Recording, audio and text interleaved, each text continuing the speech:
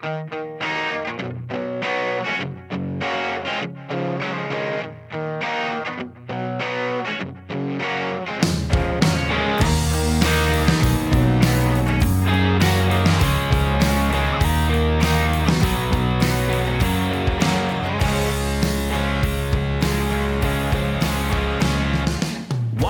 do you stand afar off, O Lord?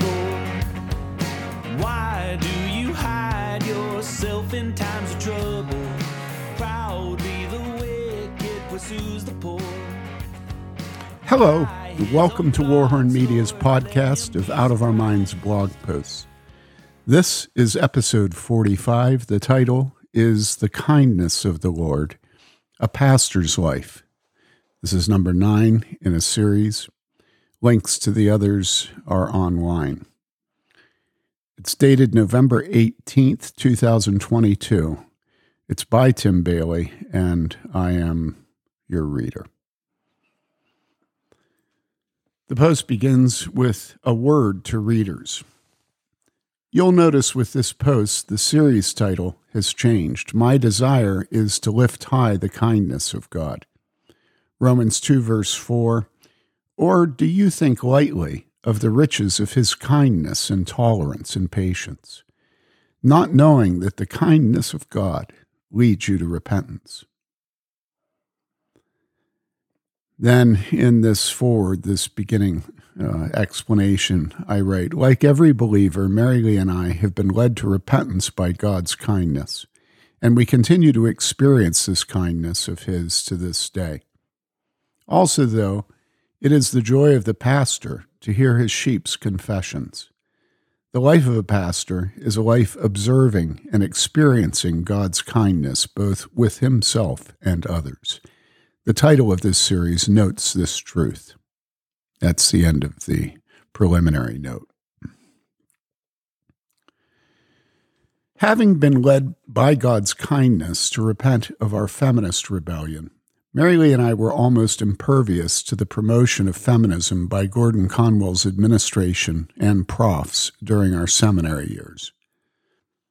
Sadly, though, I not only chose to stay in the Presbyterian Church USA and serve in one of its parishes, but after taking my first call, I lied and tried to squelch the consciences of 2 of my parishioners concerning the teaching of God's Word prohibiting woman elders. By God's protection, I wasn't able to dissuade Don and Evelyn Jarrett from Evelyn resigning her office as elder, though, and shortly later I had a new woman elder elected to replace Mrs. Jarrett. Just above, I have described how this new elderly woman warned the session that the congregation would soon stop giving entirely, and the church would go bankrupt if its new young pastor continued to preach God's Word.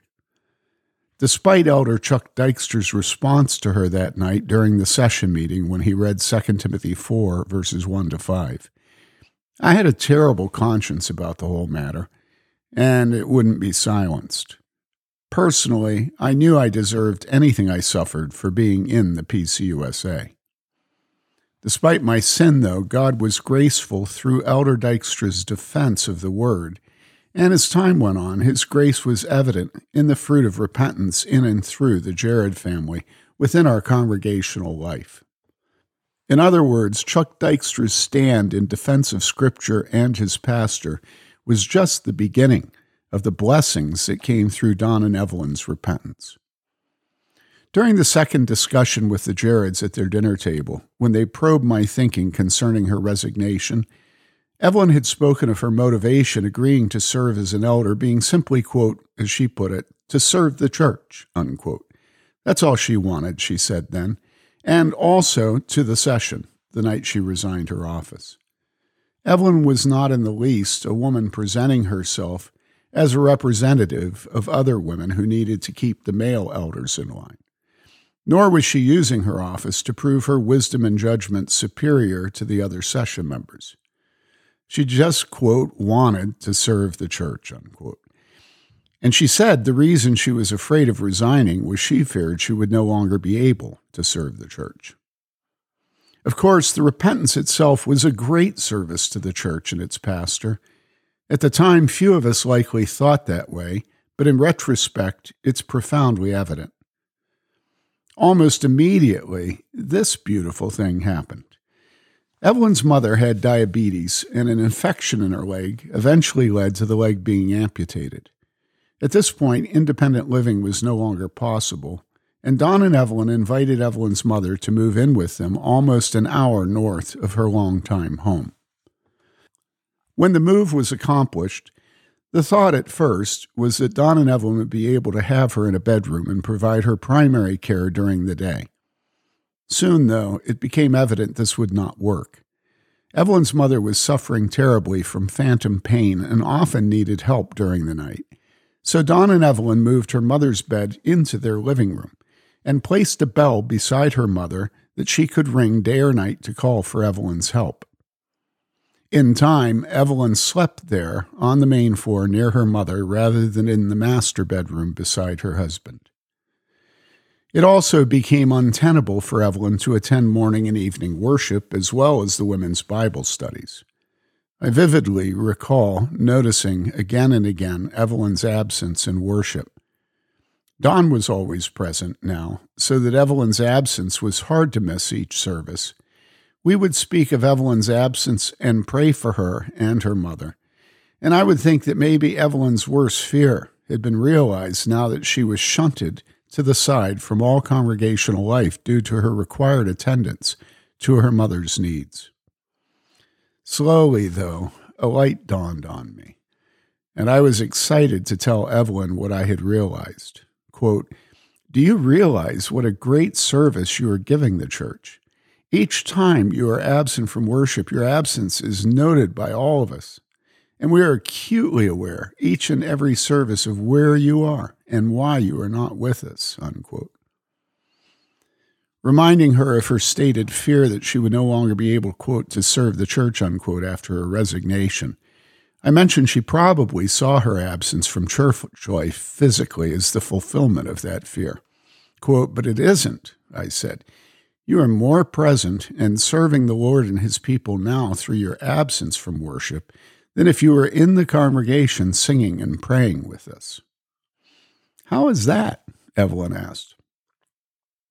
I reminded her that Jesus had not warned against the breaking of the fifth commandment by speaking of children dishonoring and disobeying their young parents, but of adult sons and daughters dishonoring their older parents by refusing to support them in their old age.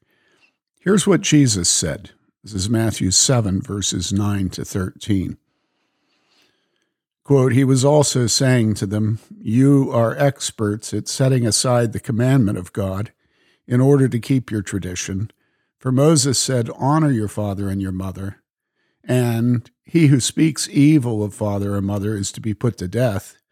But you say, if a man says to his father or mother, whatever I have that would help you is Corban, that is to say, given to God, you no longer permit him to do anything for his father or his mother, thus invalidating the word of God by your tradition, which you have handed down," unquote. Evelyn saw it and took comfort. From that point on, I used her absence in worship regularly to teach the true fulfillment of the fifth commandment, exhorting the congregation not to institutionalize their elderly parents, but to bring them into their homes during their dying years. Quote, "This is true godliness," unquote, I reminded them. Then in this post, if you want to go online, there's a picture of Don and Evelyn with their family at their 50th wedding anniversary. You might be interested in taking a look at that. Time went on, and Evelyn's absence continued to serve and lead all of us. Then the icing on the cake. Wishing she could be over at the women's Bible study one week, Evelyn realized that even if she could not be there, she could serve the women by offering to babysit the children of the young mothers each week. The Jared farm was only a couple miles from the church house, so it would be convenient for the mothers to drop their children off on the way to the study. Of course, the young mothers were delighted to take Evelyn up on her offer. And so each week they walked into the Jared farmhouse and helped their kids take off their boots and coats, making sure they were settled in before finishing their trip to the church house. And of course, they greeted Evelyn and her mother there in the living room. What sweetness for Evelyn's mother, having all these little ones around for a while each week to watch and listen to and touch. Have you ever taken your children with you into a nursing home and watched all the residents, but particularly the women, brighten up at the sight, reaching out to touch the little one's shoulders and hair as you pass them in the hallway? Then, after the Bible study ended, the young mothers returned and reversed the procedure in the Jared farmhouse, greeting Evelyn and her mother, thanking Evelyn, then helping their little ones on with their coat and boots before leaving until next week. Still, to this day, I am moved emotionally as I recall this great gift of God to Rosedale Presbyterian Church during those years.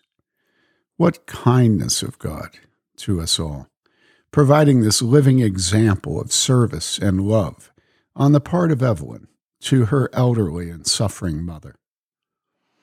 It was also Don's loving service if we stop to consider that not every husband would have been fully willing to have his mother-in-law move into their farmhouse. Also that not every husband would have been in perfect agreement with his mother-in-law being moved into his living room, having a little handbell within reach at a bedside table she used to call for help anytime, day or night. Also, not every husband would be willing for his wife to sleep down in the living room instead of in bed next to him. But there's even more fruit from Evelyn's resignation of her office as elder. And we'll continue this account in coming posts. Meanwhile, join me in praising God for his kindness, which led Don and Evelyn to repentance. Thank you for listening. Do us a favor and subscribe to this podcast. 2, tell your friends they can now subscribe to audio recordings of Warhorn posts. We depend on you as our only marketing. Until our next post, stay warm, devote yourself to loving your neighbor, and love God with all your heart and soul and mind and strength. This is Tim Bailey saying thank you for giving us a listen. Goodbye.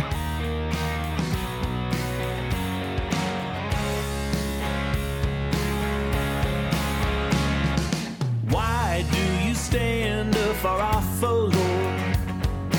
Why do you hide yourself in times of trouble? Proudly the wicked pursues the poor. By his own plots, Lord, let him be surprised. Rise up, O Lord.